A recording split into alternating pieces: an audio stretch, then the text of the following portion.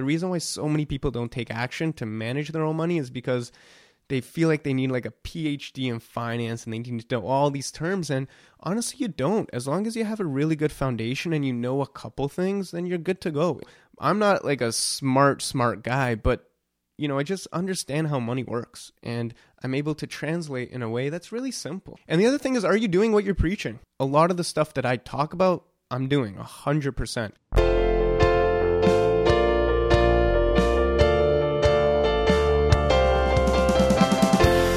This is the Personal Finance Show.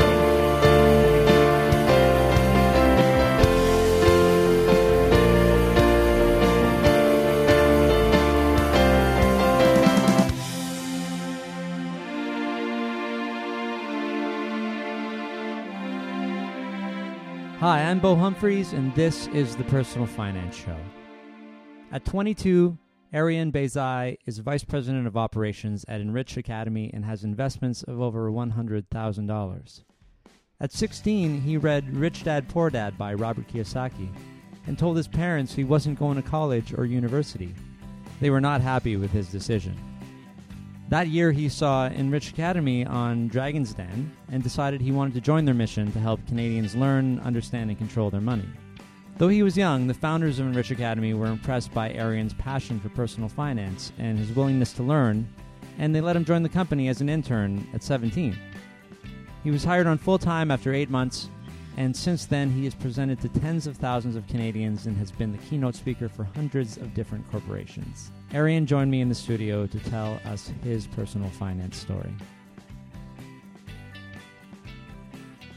I remember when me and my family used to go to restaurants, and you would get dinner, but getting anything besides water was like a sin. It was really? Oh my God, you cannot get a Coca-Cola. Nope, you can't get ginger ale because it's like $2. I love it. They make their money on the drinks, right? Yeah, exactly. Is that what your parents would always say? I don't know. I think it was just something like, no, you can't afford luxuries. You can't overspend. Just get the bare minimum. And that's kind of my earliest memory. And I remember even now going to dinners like with my girlfriend, it's hard to get something that's besides water. Like it's like, yeah, I want a Ryan ginger, and it's like, whoa. Like you kind of have to go back to those times. We can make that at home. Yeah, exactly. Or take it with us. Were desserts looked upon the same way? Same thing. Like you just go in there, get the bare minimum, and get out. Getting your sustenance. And why go to a restaurant at all? Was it just just a special different food maybe that you wouldn't have at home? It's like special occasions, like you go on your birthday, like stuff like that. Even on your birthday, you couldn't get a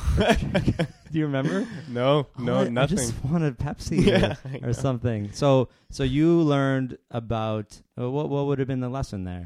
Yeah, so I don't even think there was a lesson. Like it was just be stingy or cheap. But when it comes to money, I don't want to live a cheap life. I want to be smart with the purchases you make, and then spend money on the things that you kind of want to spend money on. Yeah, like things that are valuable. Like, I mean, they were right. It costs like absolutely nothing to, first of all, get a Pepsi somewhere else. Actually, if you go to the grocery store, it's the cheapest, right? You probably get one for 35 cents or 50. But the markup that they make on these drinks is crazy. Like I stopped drinking 10 years ago because of my addiction, but I still pay $3.50 for a Coke at a bar if I go, which is really dumb. Oh, and if you add alcohol to that, it's like $10. Yeah, I'm saving a lot of money for sure. You're saving so much money because I'm gonna nurse that Coke too, right? As long as I can. But and also sometimes I'll give this to a lot of bars. They'll give it to me for free because they think I'm driving, which is the only reason why anyone wouldn't drink, right? There you go. Because you're driving. Sometimes I am. Actually, most of the time I am driving because everyone else is drinking. Okay, so you're making money at a certain age, though. When did you start working? So I started probably working at 16. I would buy and sell snapbacks. So snapbacks were like hats at the time. Oh my God. Oh wait, snapback hats? Yeah, okay, snapback hats. They made a comeback. It. So they made a comeback when I was in grade 9 and 10. And they're these hats that they kind of snap on the back and you can adjust them. And they were really cool. Like you get like a Raptors snapback and some sports teams. And they were kind of rare in Canada. They were huge in the U.S. So I would buy in bulk down in the U.S. Nice. Bring them to Canada and just sell them to my high school friends. And that's where I started actually making like a pretty good amount of money. You made decent money off of this? Yeah, a couple $1,000s. I was in high school. Okay. And then it's funny because one of my friends came up to me and said, "Hey, Arian, I have this stock. My grandpa is like an investor. You should buy into this stock. Yeah. And I was like, oh my gosh, this is great. Stock sounds good. Yeah, it sounds great. And I remember the name. It was Tosho. It was a mining company. Tosho mining. And it was... What year was this, by the way? 2012. Okay, 2012. Yeah. Because you just gave away your age, so yeah, we'll talk about that later. So 2012, and you're like, get this mining stock. Yeah, so what happened, I remember calling my mom. I was in grade 10, and I called my mom like, hey, Mom, you got to open up this, because you need like a brokerage account. You're too young for a brokerage account, yeah, right? Am I right? Yeah, you're right. Or older? I think it's 18 or older. Yeah, sure. And so, yeah, I couldn't. Call my mom like, Mom, open up this account. Open it up. I got this stock tip. And I don't even know if it was like insider trading or whatever it was, but I put this money into this stock. Yeah. And in 6 months, I think I put in $3,000. I was 16 years old. Yeah. And it went to zero.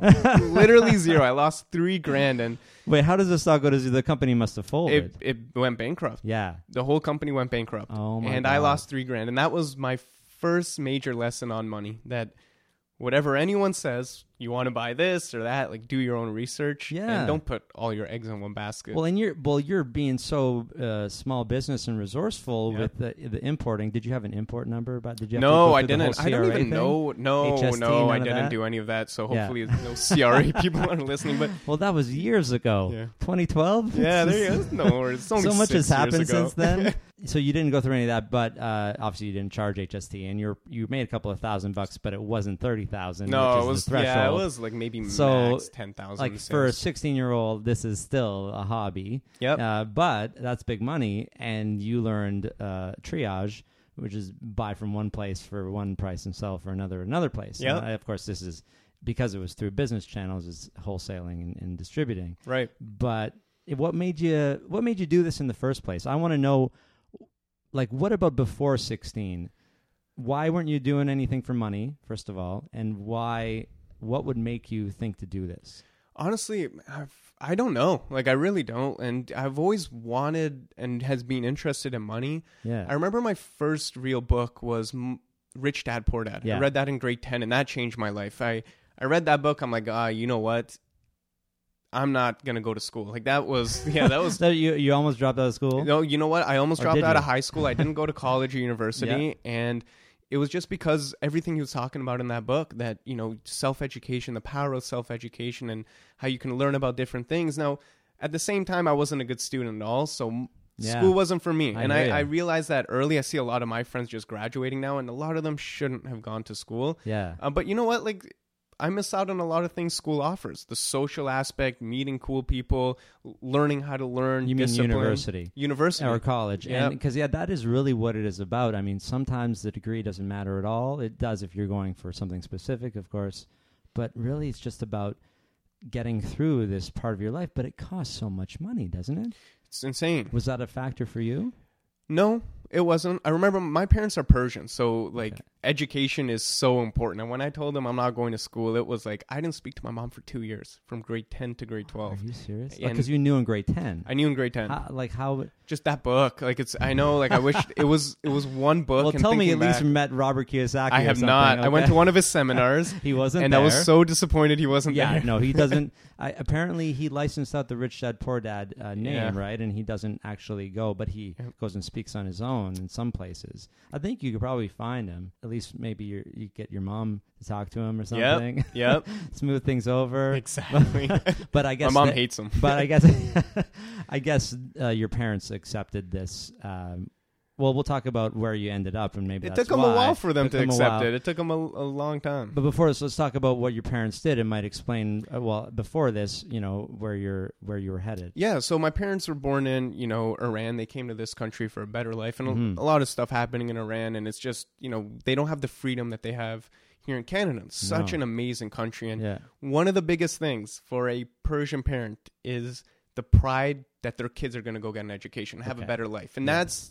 Not going to school, entrepreneurship is a word that they don't understand. They don't get it. It's like, what the heck do you mean entrepreneur? Like that doesn't, I don't know what that means. So because that doesn't necessarily apply to all immigrants. I mean, there's many people who immigrated to Canada and entrepreneurship was the thing, The right? only thing. But again, then they seem to want better for their kids, right? Is that so? They For weren't sure. they weren't in entrepreneurship. What were they doing? So my dad is a school teacher, Mhm. which is ironic, and my girlfriend's a school teacher too, so it's really ironic. And my mom was a banker. Okay. So she's a teller. So yeah. they were doing this. Like they moved before you were born here. Yep, Yeah, born so here, born and raised here. and your siblings as well. Yep. Okay, so they moved before they had kids. They moved, I'm guessing in the 90s or earlier. Probably earlier. Yeah. So they were here for a Oh, while. for a long time. And so they were established, and they're like, "This is how you make money, and you save it." Did they talk to you about money at all? No, not really. You know what? They kind of followed the status quo that, go get a good paying job, pay down your debt, get a mortgage, or pay down your mortgage. And that's the it. checklist. Yeah, right? there's kind of like a The checklist. And standard anything checklist. that's not that checklist is like, don't do that. No, Yeah. you want to go on your own? That's crazy. Don't go on your own. That doesn't make any sense. Why would you do that? So, yeah, and then it was kind of tough for them to kind of see. And then when I joined Enriched Academy, which we can kind of talk about, I introduced them to Kevin and Jay, who are the owners of this company, and Dragon's Den kind of gave them some, throwing out a lot of stuff right now. Kind of explain. So when I was in grade 11, I was watching Dragon's Den.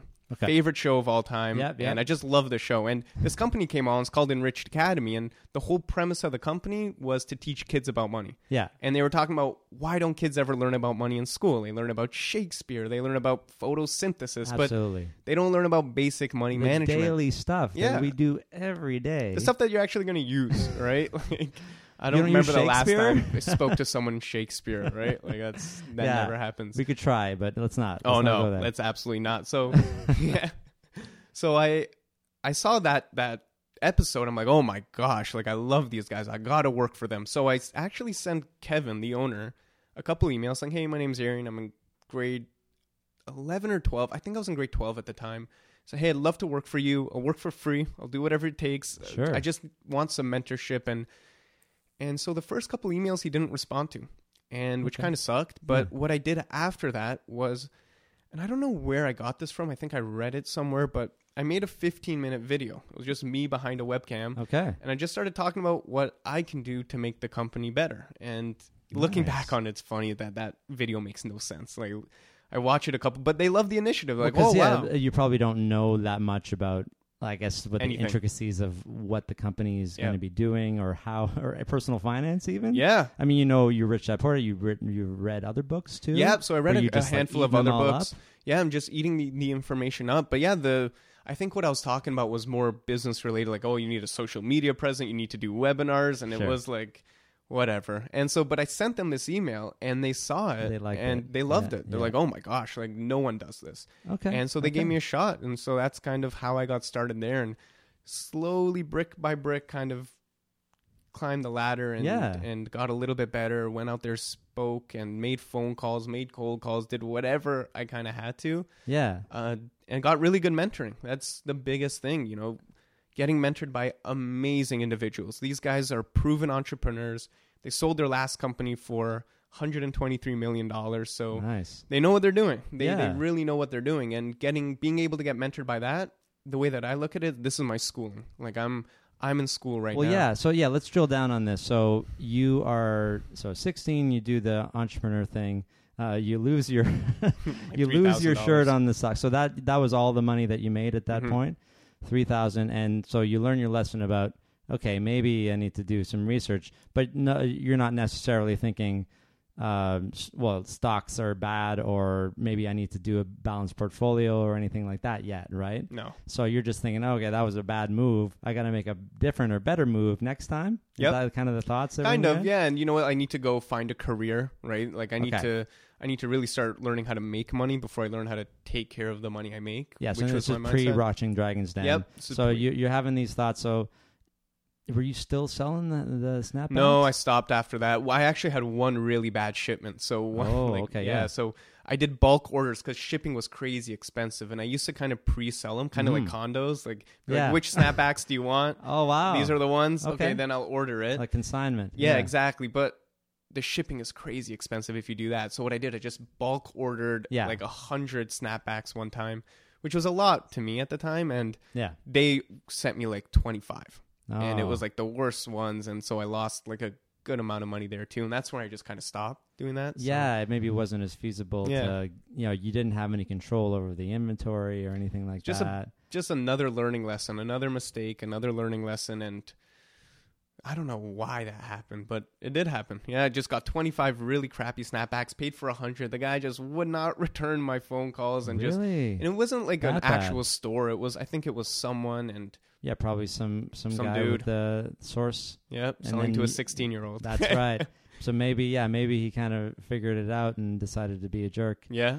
Did you go do anything more entrepreneurial in high No, school? not really. It was just a really kind of, had a lot of fun in high school. But then that's 18 years old is when I remember my friends started getting acceptances and started. And you didn't apply at all. I didn't even apply. And that was scary times. I remember all my friends on Twitter, they're saying, oh, I'm going to York University. Oh, I just got Yeah. accepted to Western. Yeah. I always had entrepreneurial thoughts. I always wanted to create and build and do cool stuff. Yeah. But never really started a business or anything like that. And I knew how hard it would be just to go out there and be an 18-year-old to go start a business. So my mindset was, you know what? Let me go work for a startup. Let me learn as much as I can. Yeah. And then I'll go start my own company. Well, that's what I would recommend to anybody. Yeah. I think, because I did the last 15 years working for other people. And I think, should I just have started earlier? What if I started 15 years ago? Yeah. Where would I be now? But the Yeah. whole thing is, I wouldn't have all of the skills and knowledge that I have now, right? So, yeah, of course, going out on your own seems like you had this bug, but you didn't have anything really to work with, right? Yep. Like, other than Rich Dad, Poor Dad, Yep. and some Literally experience. nothing. Literally nothing, right? Yeah, but going to work, it just seems like you were fighting like an uphill battle against society, Oh, yeah. your parents, Yep. everyone like telling you. Yeah. And did you go work for free? I did. I worked for free for about 8 months. How can you? So are your parents being nice to you? Yeah, parents being super nice, right? Living at home, not really Not happy with you. not happy with me. But you know what? Kevin and Todd and Jay Seabrook, Todd Peterson, all CEOs, founders, Yeah, came to my house, they did. talked to my parents. Don't worry, he's in good hands. We're gonna mentor him. How soon in? Like rated from the top? Pretty soon. They gave me a couple months. I had to kind of prove myself because they did try out with different students and they just didn't work. We've hired a ton of students and it hasn't worked out. They don't have Interesting. that tenacity. We have a 15-year-old right now. Yeah. His name is Tycoon Tyson. Okay. 15 years old from London, Ontario. Yeah. He has 2 investment properties. What? 2 Oh, come at on. 15 years old. And right now he's cold calling. He's generating us business. He goes to school, comes home at 2 o'clock from 2 to 5. He's picking up the phones. He's cold calling. He's generating business. And Okay, I'm guessing he got the seed money from his parents or something for the investment He properties. was, at 12 years old or 13, he was the number 1 door-to-door meat salesperson. So he actually made some seed money himself. Yeah. The And- other property's $150,000, all private. Yeah. He got a private deal, so we borrowed $150,000, bought this house, paying 7% interest on that money. He would have to have a cosigner. At Yeah, 15. his parents are realtors but- and they really help, but it's all him. This guy is That's awesome hustle. he is the future. And So he's- why would he? Okay, so you I guess we could answer the same question like why would you, and then why would he? Why enriched versus any other startup? Even there's lots of financial literacy, lots of education. Other people, people who help others like credit counseling and that kind of thing. What is it about Enriched that really drew you? No, it's such a good question. So Enriched Academy, I think the beautiful thing is it's such a pure mission. It's education, it's financial literacy, and then on top of that, it's the people behind it.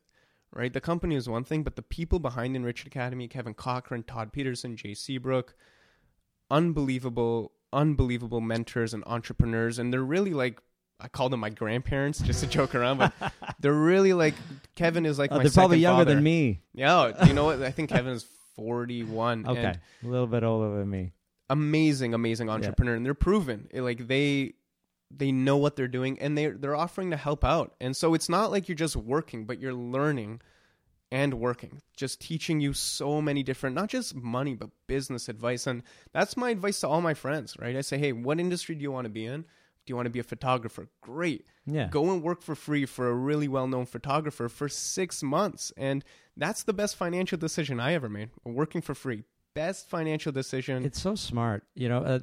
I've heard, I don't know if you know who James Altucher is. He has got a podcast called The James Altucher Show.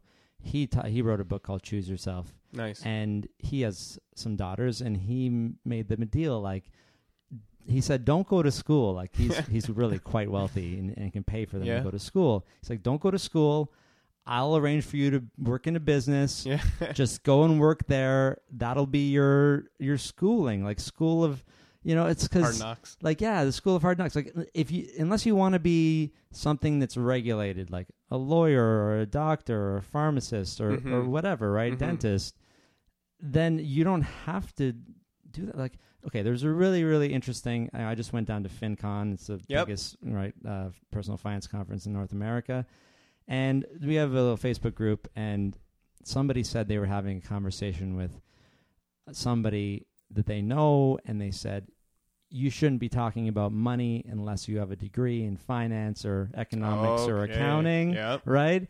And the conversation apparently got quite uncomfortable. Right. And she was like, how many people in this group have degrees, and what do you think? Like, how would you address this?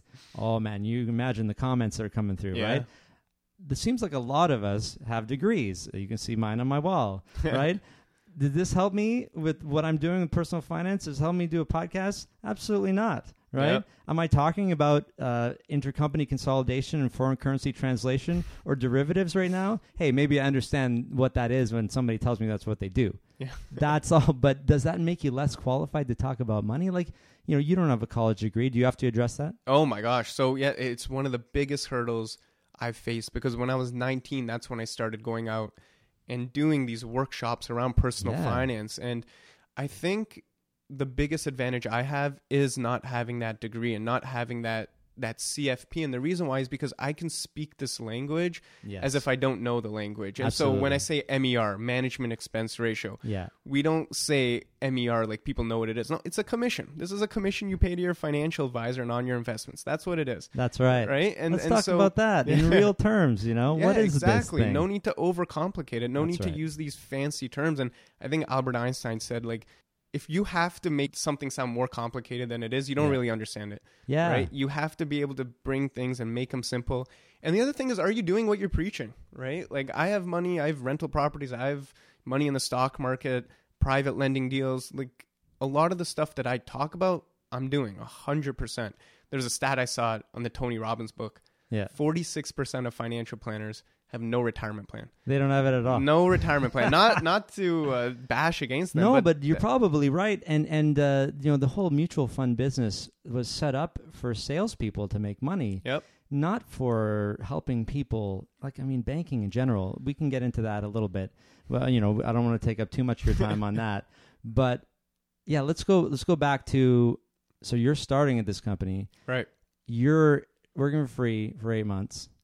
And then you get a position, and they're like, okay, now we can pay you, or how does that so go? What happened was I start doing workshops. I was in sales, and sales is really, you get what you sell. So at the beginning, I sucked. Like, I was really, really bad. I was going out there and selling nothing. So what are you trying to sell? So what we're trying to sell, a couple different things. So we have a kids program that we would sell to parents to teach their kids about money. Individual, like DVD sets. So I started off doing that. Yeah. After that, we put together this event. So it's a full day event, and kind of like the personal finance event that you went to, we call it our Wealth Mastery Boot Camp. Okay. So it's a full day event where we teach people everything that they need to know about money, from getting out of debt to understanding MERs, to doing private second mortgages, to real estate, to the markets, to doing your own investing. So we put together this event. It started off really small. We had like 50 people come out, and it just grew over the past 4 years. We've had, I think, 9,000 Canadians attend this event. Wow. And how frequently does it?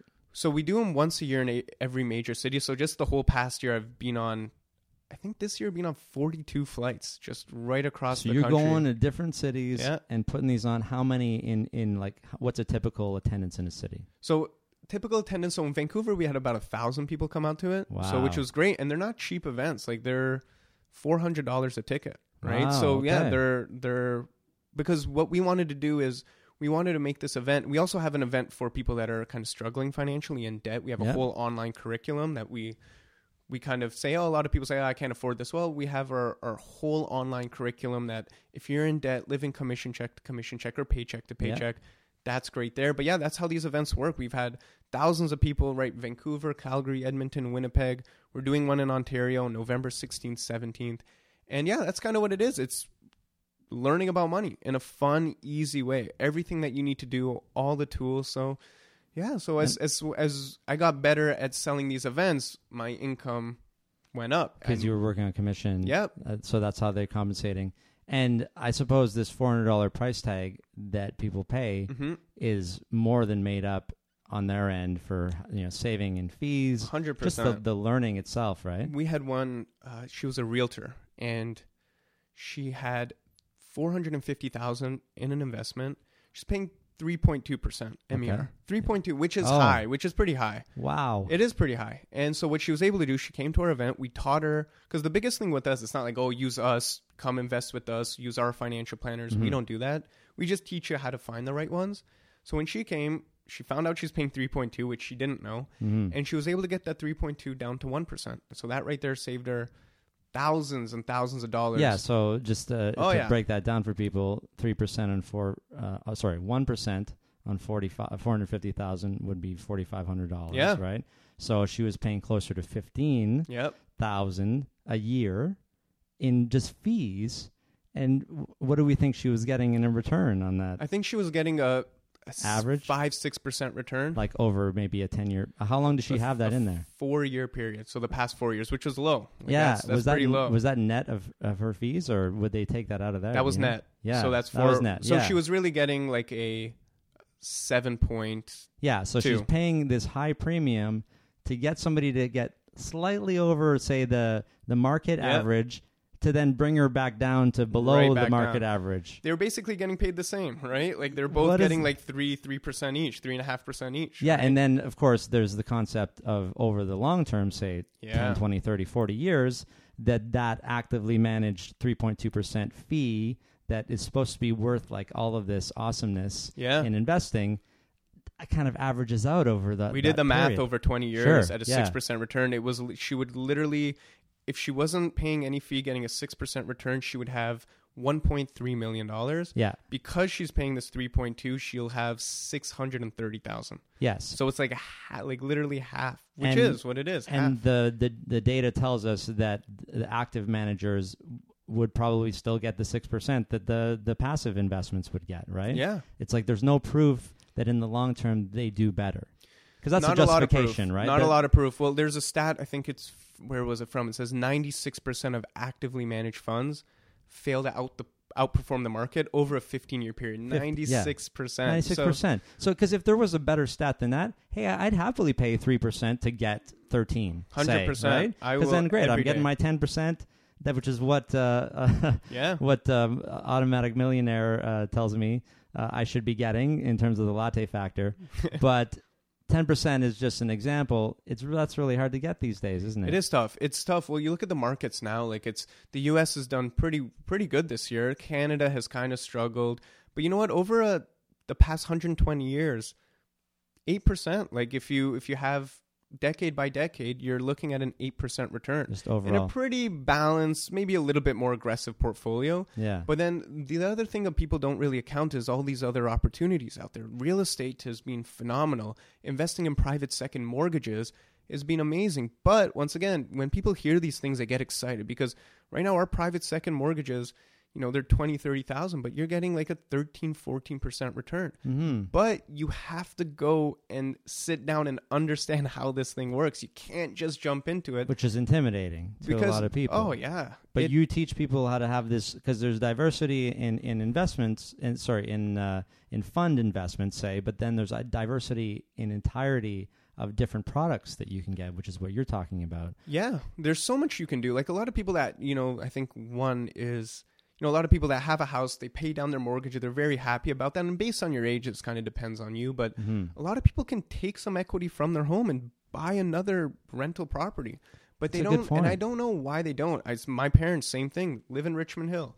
They've been living there for 20 years. Bought the house for $300,000, grew to $1.5 million. Oh, crap. Crazy. Yeah. But they were so proud that their mortgage is like $100,000. Oh, our mortgage is only $100,000. Now they have all this equity. Yeah. So what they were able to do is, and of course, like we had to help them a little. Yeah. Borrowed that money, got 3 investment properties in Oshawa, each cash flowing $550 a month. Sure. Roughly. And now it's amazing. Like you have all these properties, you're paying down the mortgage, you're getting this, not much appreciation, but some appreciation, paying down the mortgage, getting some cash flow. And why not? But here's the problem with them. They didn't know any of this. Like, no, people they didn't don't. have the financial literacy. No one That's really right. sat them down and said, you can do this. This is possible. And debt seems really scary for a lot of people. Oh, debt. But as your financial literacy increases, your risk decreases and your stress decreases as well. So my parents are a perfect example of this, right? I wanted to ask you about risk. Like, so you took, let's just break that example down a little. You took some money from, where it was paid off their house at this point? Or they still had the 100,000? 50,000, sure. yeah. 50,000 on 1 point whatever million. So you used some of the money in equity in their house to access, and then you used it as down payments on other properties, which you then rented out and charge enough to cover the mortgages plus have income coming in from each one. Yeah, so I'll give you one example of one of the properties. So we have one it's on Harmony Street and right south of the 407. And the house was $450,000 or $500,000. The down payment was about $100,000. Yeah. And with all the repairs we have all the spreadsheets and stuff like that with the mortgage and all the expenses. Their mortgage was about, with the mortgage and everything, about $2,300, $2,400 with everything. Mortgage, repairs, insurance, everything. And so we rent the upstairs for $1,600 and the downstairs for $1,500. So it cash flows really a couple $100. I think $500-$600 a month. It cash flows. So over top of the mortgage. Yeah. payment. Well, there's an upstairs person and down. It's a duplex, right? So the reason why people are worried about this is, what if something happened to the tenants? Yep. Well, if you're going to get tenants, also, what if something happened to your parents? Yep. And, well, I guess they don't really need to be doing cash flow anymore, but they still need to be paying that mortgage.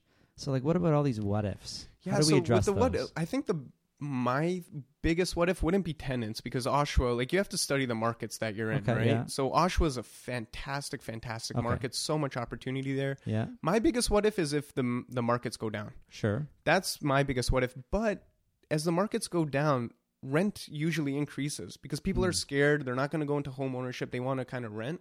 And so rent is going to stay the same. So as long as you're cash flowing and as long as you have a 10-year horizon that I'm going to own this house for 10 years, in most cases, not all, you're going to be fine, right? If you have a 1-2 year I want to flip, then you're exposed to a market crash. But if you have like a 10, 15, 20-year horizon, that's like, we have Tycoon Tyson, who I don't want to talk about. No, he has a property in a townhouse in London. You got to get him on the show. Yeah. Oh, dude, he's talk a about ball of energy. His, like 2 years of experience. And yeah.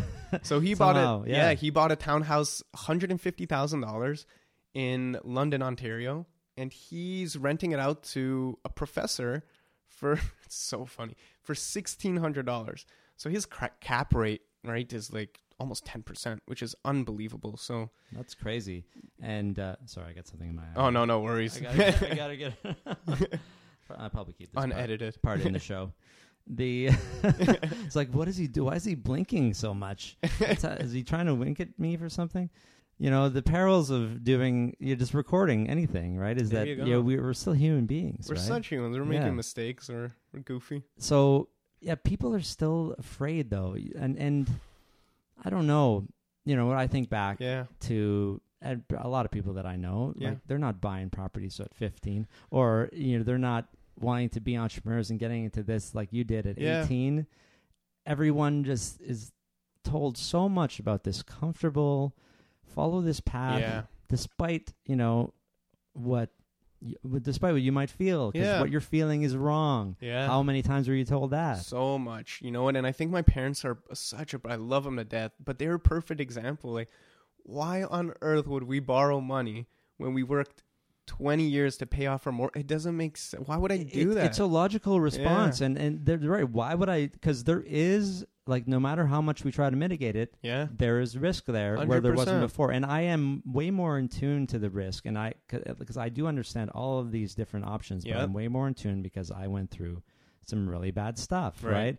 And when you are in debt to $40,000 and you're making less than $40,000 a year, that will never ever be paid off, right? No matter what you do. And at that point, you're thinking, "This is it. I never want anyone to be in this situation again."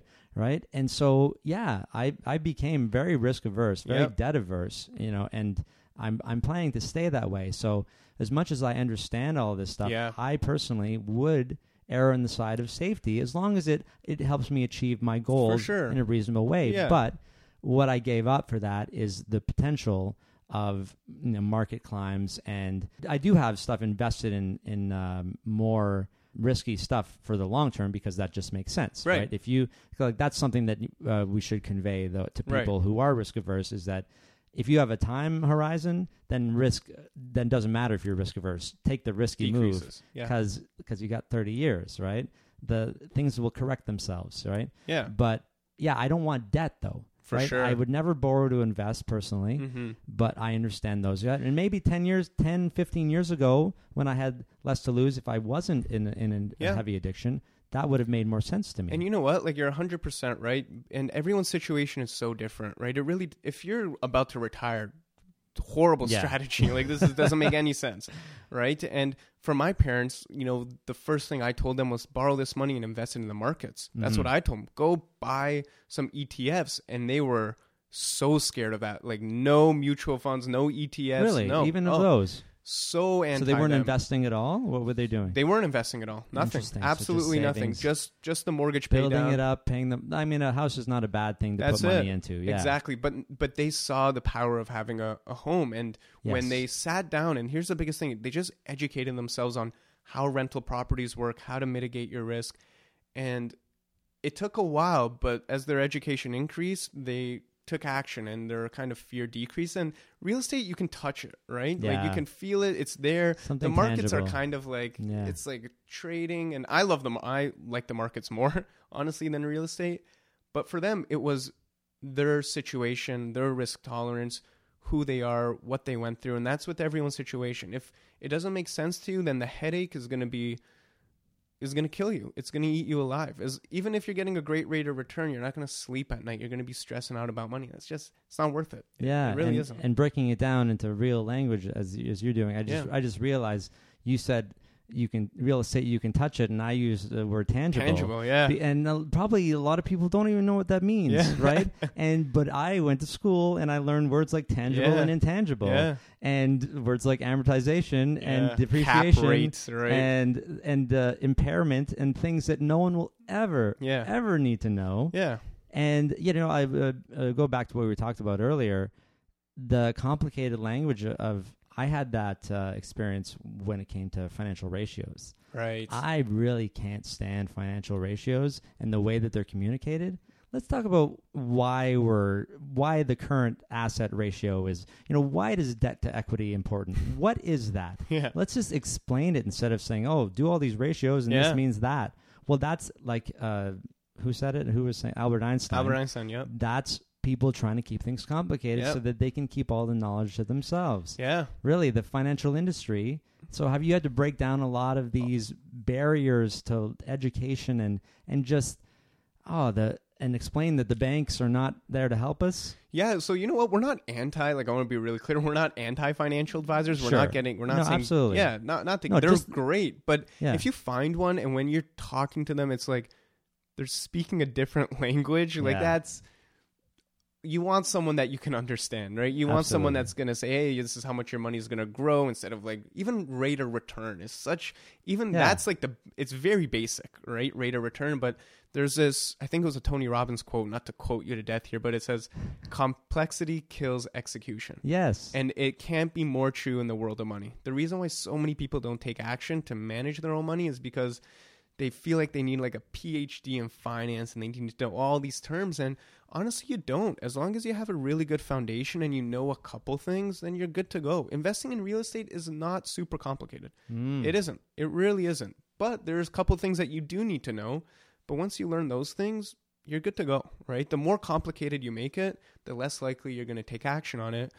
And we're kind of personal finance experts, so it's easy for us to overcomplicate it. But the normal person living, 9 to 5 doesn't have that much time to go out there and read books and interview guests and learn about this topic, right? So as simple as you can make it, the better, right? That's the goal. And, so if people haven't done the math yet, so you're 22. Yep. And you said you have, can you break down your investments? What do you have? So you don't have to get into numbers. No worries. So with my investments, I have about $100,000, a little bit less than $100,000 in the markets. Okay. Now my portfolio is ridiculously risky. Like it is. It's no joke. You risky. are super young. Yeah. But risky like ETFs I don't own or even like stocks. Like no bonds whatsoever. Right. That's not a bad thing these days because bonds are terrible. Yeah. No fixed income. But yeah, ETFs. So I have the Vanguard VFV and I have an international ETF. So you're saying these are risky? They're risky because I don't have any fixed income, right? Yeah. So if you're listening and you're like 50, 60 years old, you have like this is kind of this is pretty risky. I think that's the only really to me, and especially I've been talking to different people lately. I just had David Jenkins on the last episode, and he has the answeris.ca. Yep. And he recommends 100% equities. Wow. But diversified. Like we can diversify within equities, and I think you're right. The only warning to be said out there is to people who are going to need the money in 10 years. Yeah. Or 5. For sure. Or even whatever. We're due for every 3 to 5 years there's a market crash. Yeah. Like every 3 to we haven't had one since 10 years. If not a big one, a correction of some kind. 20% or something like that. So if you need access to that capital, then you're probably better off putting that money into like a GIC. Really? You really or are. A high interest savings account for that matter. You can get like 3% now. Yeah, if you can get 3% in a GIC. I think RBC had like a billboard when I was coming in, and it's like 3%. Yeah, I never trust the billboards. Yeah, there you go. I know. It's probably all these things. Yeah, 3% ladder if you keep it in for 15 years. You're right. Those kinds of things. 3% every 5 years. But yeah, other than that though, see, I don't even think we talked about risk versus volatility. And I thought that was a really interesting and everyone's different definition of risk. Yep. So you have yours in, and now you say investments. These are things, are they in tax deferred accounts? Yes. Or, so TFSA, TFSA and a corporation. Yeah. So it's like a corporate investing account. You got your own corporation? Yeah, I started that. And you know what? It's probably not worth it right now just because but well, why don't you talk about that for a little bit? Why have a corporation for investments for you? Yeah, so it wasn't as much for investments in terms of kind of just like income kind of protection. For your business. Yeah, exactly. And so I'm kind of a corporation that gets paid for doing speaking and doing all these different things. And I think here's the thing, guys. I live at home. I drive a 2013 used Honda Civic. Keep doing it, man. No expenses whatsoever. And that kind of lets me have a lot of net income. So my net income is pretty high. And when your net income is above, I think it's like 70 or 75,000, it makes more sense to have a corporation. Sure. And then also when you want to buy shares and do like different, like I'm starting to... The corporation can buy. The corporation can do like investing, like if you want to buy like a startup or do like some stuff like that. Angel investing or Angel something investing. like that. And like that's like... This is just what Warren case. Buffett does. Yeah. That's what Berkshire Hathaway was, just buying other companies and the whole company. I don't know that it was ever him as a person ever buying anything. Yeah. But who knows? Yeah, exactly. Back in the day, I did read his biography, but which one, I don't remember all the details. That was... No, there was actually, I think it was called Warren or something like that. It was one where it kind of criticized him a lot. Because he was very much, he just only cares about making money. Ruthless, he doesn't care about spending it. His emotions just went away. Yeah. Like it's kind of like Steve Jobs, when you read his book. That's it, right? Like you got this, you're really, really good at something. Yeah. You're going to have an offset somewhere else, right? So the corporation, you are funneling everything to there, which means you're not taking any of it out. Very little. Like, I mean, like very, very little. And I believe, like, I'm not an accountant here, but I think the first 25 or 30% you can take out dividend without paying any tax. If that's your only income. If that's you got it. Yeah. And that's 100% tax free. Yeah, the dividend rules in Canada are kind of awesome. I take every opportunity to, if anyone's thinking of crafting their life and like having only dividend income, I'm pretty sure it's up into the 50s, 50,000 where you can have it tax free. It is. It's something like that, and it's pretty awesome. And for someone that don't pay for rent, don't have car payments, like nothing, and so my real only expenses are my girlfriend, and like that's pretty much it. And like we could maybe argue gas. we're getting into a time where maybe she should pay for her own stuff. There you go. You know, don't tell her I said that. So yeah, now let's talk about living at home, because I'm sure there are so many parents who have kids living at home who wish they did half of what you're doing because they're probably not doing anything. And they're just like, would you just go out and get a job or do something? And you're like, you're 22, so that this is probably okay. So like, you know, because people are going to think, oh, well, he doesn't have to pay for this or that. Well, you know, you go back to when you're 18 and go do something with your life and start making money. Nobody has this example to go back on, right? It doesn't mean that you have it so much easier. That just means this is why you have this much of a net worth already. Yeah. So you're getting off to a great start.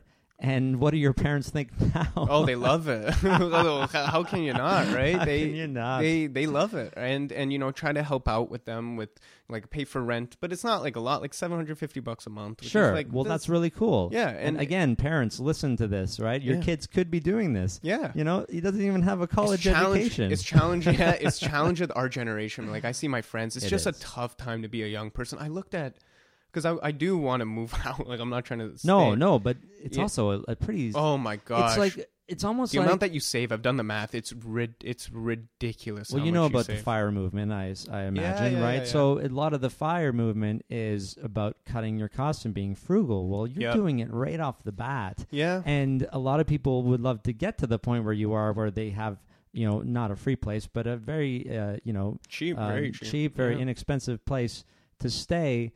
And so do it early, because then, you know, you're going to have investment income. You said you have a property as well, investment property? No property. Okay. So yeah, I was just talking about that.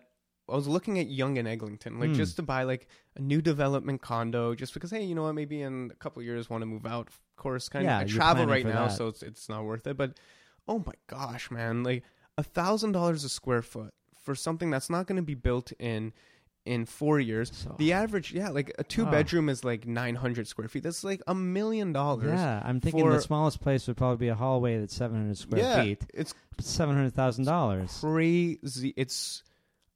And like, so I'm having this debate with myself. I don't know what to do.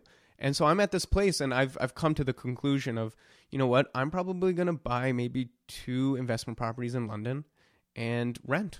Yeah. Really, because the land transfer tax is going to be lower. There's all these different things. And you know what? And it really depends on your situation. I'm probably going to move in the next like 4 or 5 years. So I wouldn't want to have something that I'm going to have to sell. I want to hold on to something. You want to have your freedom, right? For so sure. That's another thing about properties. So I mean, you can hire people. I just did an interview with my cousin who has had properties throughout his life, and they moved to Zimbabwe during their life, and they just hired a property manager to take care of their fourplex in Ottawa, and that is something you can do. But again, these are responsibilities that people don't want.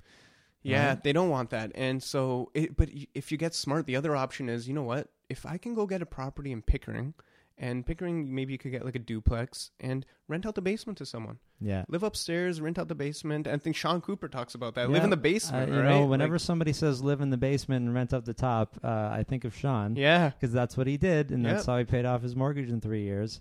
And you know, people think things are impossible, and you know, you don't seem like you're having to do any of the frugality stuff that Sean did. No, so that's the big thing with me. Like, I do have like not the nicest car or like rent or anything like that, but I'll definitely spend money on nice restaurants. Always going downtown, getting like nice hotel rooms, going on really nice trips. So I'm definitely not the FIRE movement. That's Yeah. definitely not me. But you're a little young for FIRE anyway. Yeah. But this is why you don't have, why you don't have your own house like Sean, and Exactly, you yeah. only have $100,000 Yeah. or whatever it is, right? And but like this is what a great beginning for you, right? In Not this. bad. Good mentors. Like it's just finding the right people to mentor you and Yes. just to point you in the right direction. I wish I could say, oh, I was so smart and I No, did it on but, my own. Yeah, But nobody starts that way. I Yeah. don't know why we have to be smart right out of the gate, right? Like people expect that. It's really dumb. Give people a chance to learn, right? Yeah. And so you started getting paid, and then of course you started banking all that money as soon Yep. as you could, and then you're getting better at sales. And what's your role now there?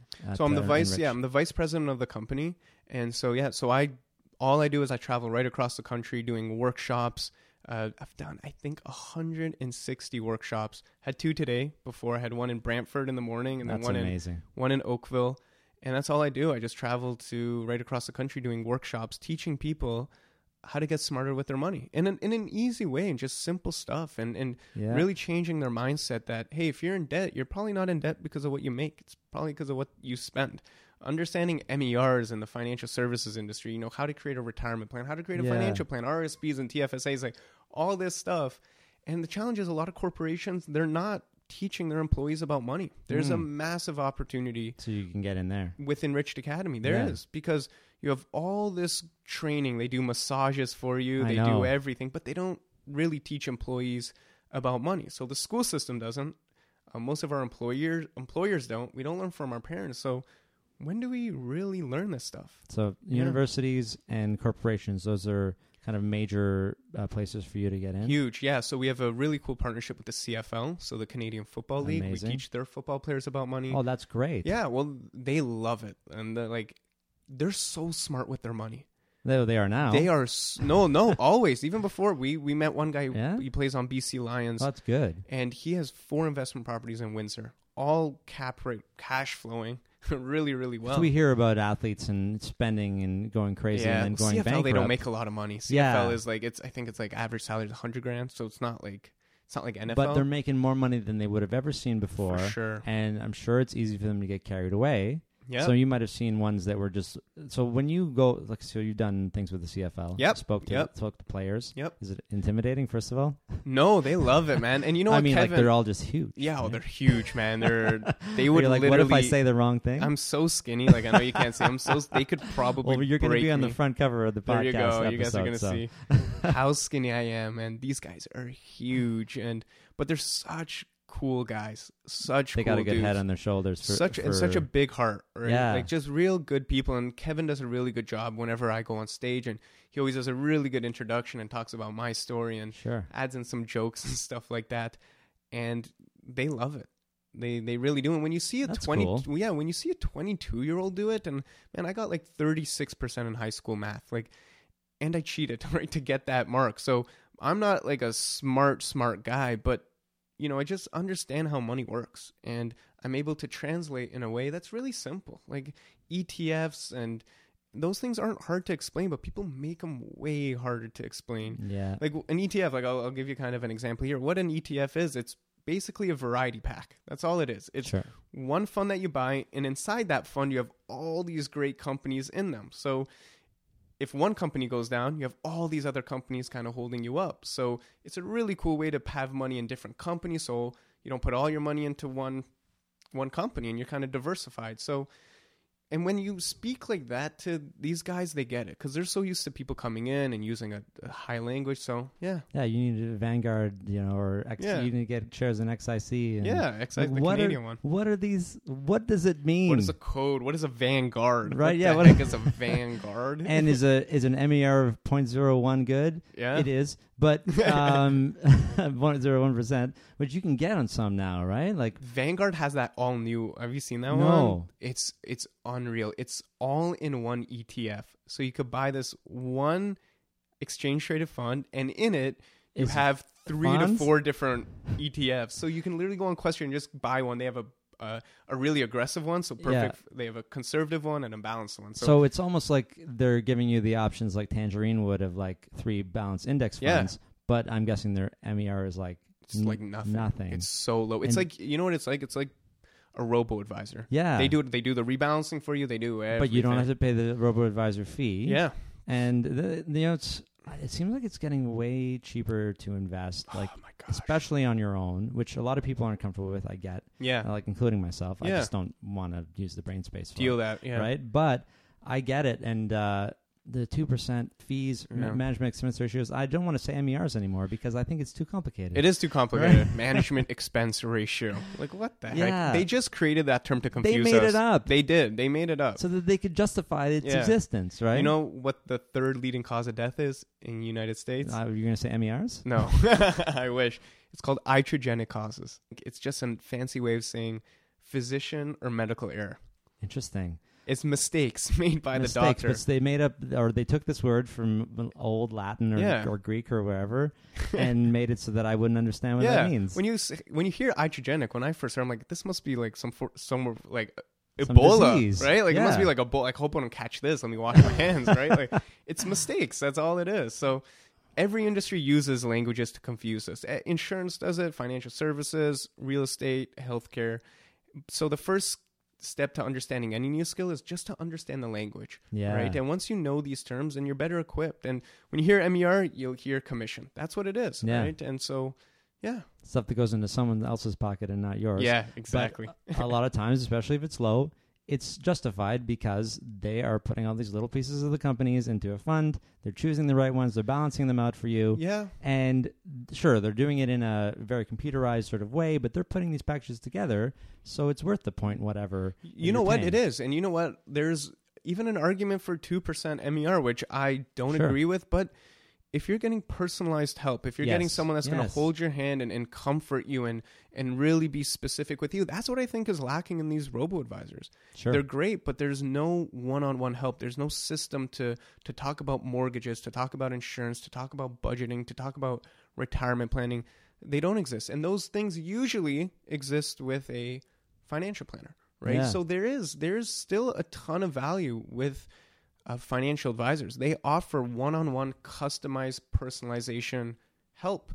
As soon as the robo-advisors figure that out, then it's game over. Yeah, I think they're probably going to be adding more. In the free U.S., things it's in. huge. Yeah. The personal capital, Yeah, you have, even if you have like 20,000, you have a personal. somebody dedicated. And they create plans for you. Like, here's your plan here, and they talk about insurance and mortgages. Well, Planswell does that here, Yep. but I think everyone's sort of heading that way. Yeah. I think Planswell sort of paved the way because they have a robo-advisor, but they aren't only a robo-advisor. Yep. They're making the plan for free. Yep. And they want you to review the plan, right? Like this is everything that I wanted to Yep. happen. This was what I started doing. Yeah. I was like, here, let's do this, and then I'll send you to the robos to finish off the work, Yeah. right? But now they have somebody like there for you, which is great. So I hope it really kind of goes Mhm. across the board, and then you guys will keep educating. So, okay, Enrich Academy, Yep. give us a spiel. How do people find you? Yeah. So if you go to enrichedacademy.com, we're there. We are on Instagram, Facebook. We're doing all that. So You're all Yeah. over LinkedIn. All over There's LinkedIn. Videos to the extreme of all the things that you've done. Yep. Well, some of the presentations you've Yep. done. Are they all recorded or No, that just would some? be. I've yeah. seen some, right? Yeah. And that's kind of what you would be doing at a workshop, or there's an example of what you would be doing at Yeah, workshops. exactly. So there's so much on LinkedIn where we're just getting our social media up and running. We're very much a B2B company, so Okay, we're not yeah. very much B2C. No. But we're entering that space. We're doing like webinars. We're trying to host a lot more stuff. So that's something to kind of look out for. There's our complicated language. So Yeah. B2B, business to business. Yeah, there you go. So because we want the B's to pay and not the C's. Exactly. Right? So the businesses So are the going to C's pay. get it for free. So the C's get it for free. So, yeah. So you get your corporation, your company as pay as a part of Yeah. financial wellness and health package, right? Yep. Which is becoming much more popular from what I've been hearing. Or your school. Yep. Like your university. Career colleges are big. Yes. They actually make it mandatory. So That's amazing. for like CDI Career College, Yeah, sure. their students, like, they're making it mandatory for them to watch this program to Great. teach them about their student loans and credit cards and how Yeah. their money works, but in a fun way, right? Like, not, once again, in a way, I'm guilty of using that B2B language, but in a way that's like, Yeah. like it's just like entertaining. And Kevin, you should see Kevin Cochran speak. He is the funniest speaker you have ever seen on money. He just makes it so funny to to watch, and you would think you're at a comedy show. Yeah. Let alone a personal finance seminar. Well, you got to come down to FinCon because there's a lot of that down there too. For sure. But that's what we need. We need people who are super comfortable and passionate, like yourself, to spread the word. And we'll keep doing this and making podcasts. And listen, Rich Academy, Arian, you got to say your own last name. Beyzaei. Don't Beyzaei. even try. I thought so. Don't even it's try. It's got a lot of vowels in it. I just didn't want to get it wrong. Vowels. So Arian Beyzaei. Yep. Perfect. Thanks so much for coming. Thanks for having me. I had a blast. Thanks so much. If you like this episode, please subscribe to the podcast on Apple Podcasts or however you get your podcasts. If you're already a subscriber, thank you so much. I'd love to get your feedback on this episode or any other episode in my new Facebook group. To find the group, go to Facebook and search for The Personal Finance Show. Once you're approved, you'll be able to interact with me and previous guests of the show and other fans as well. Thanks so much for listening to this episode of The Personal Finance Show. Next week, my guest will be Liz Enriquez, founder of AmbitiousAdulting.com and the Facebook group Personal Finance for Canadian Millennials.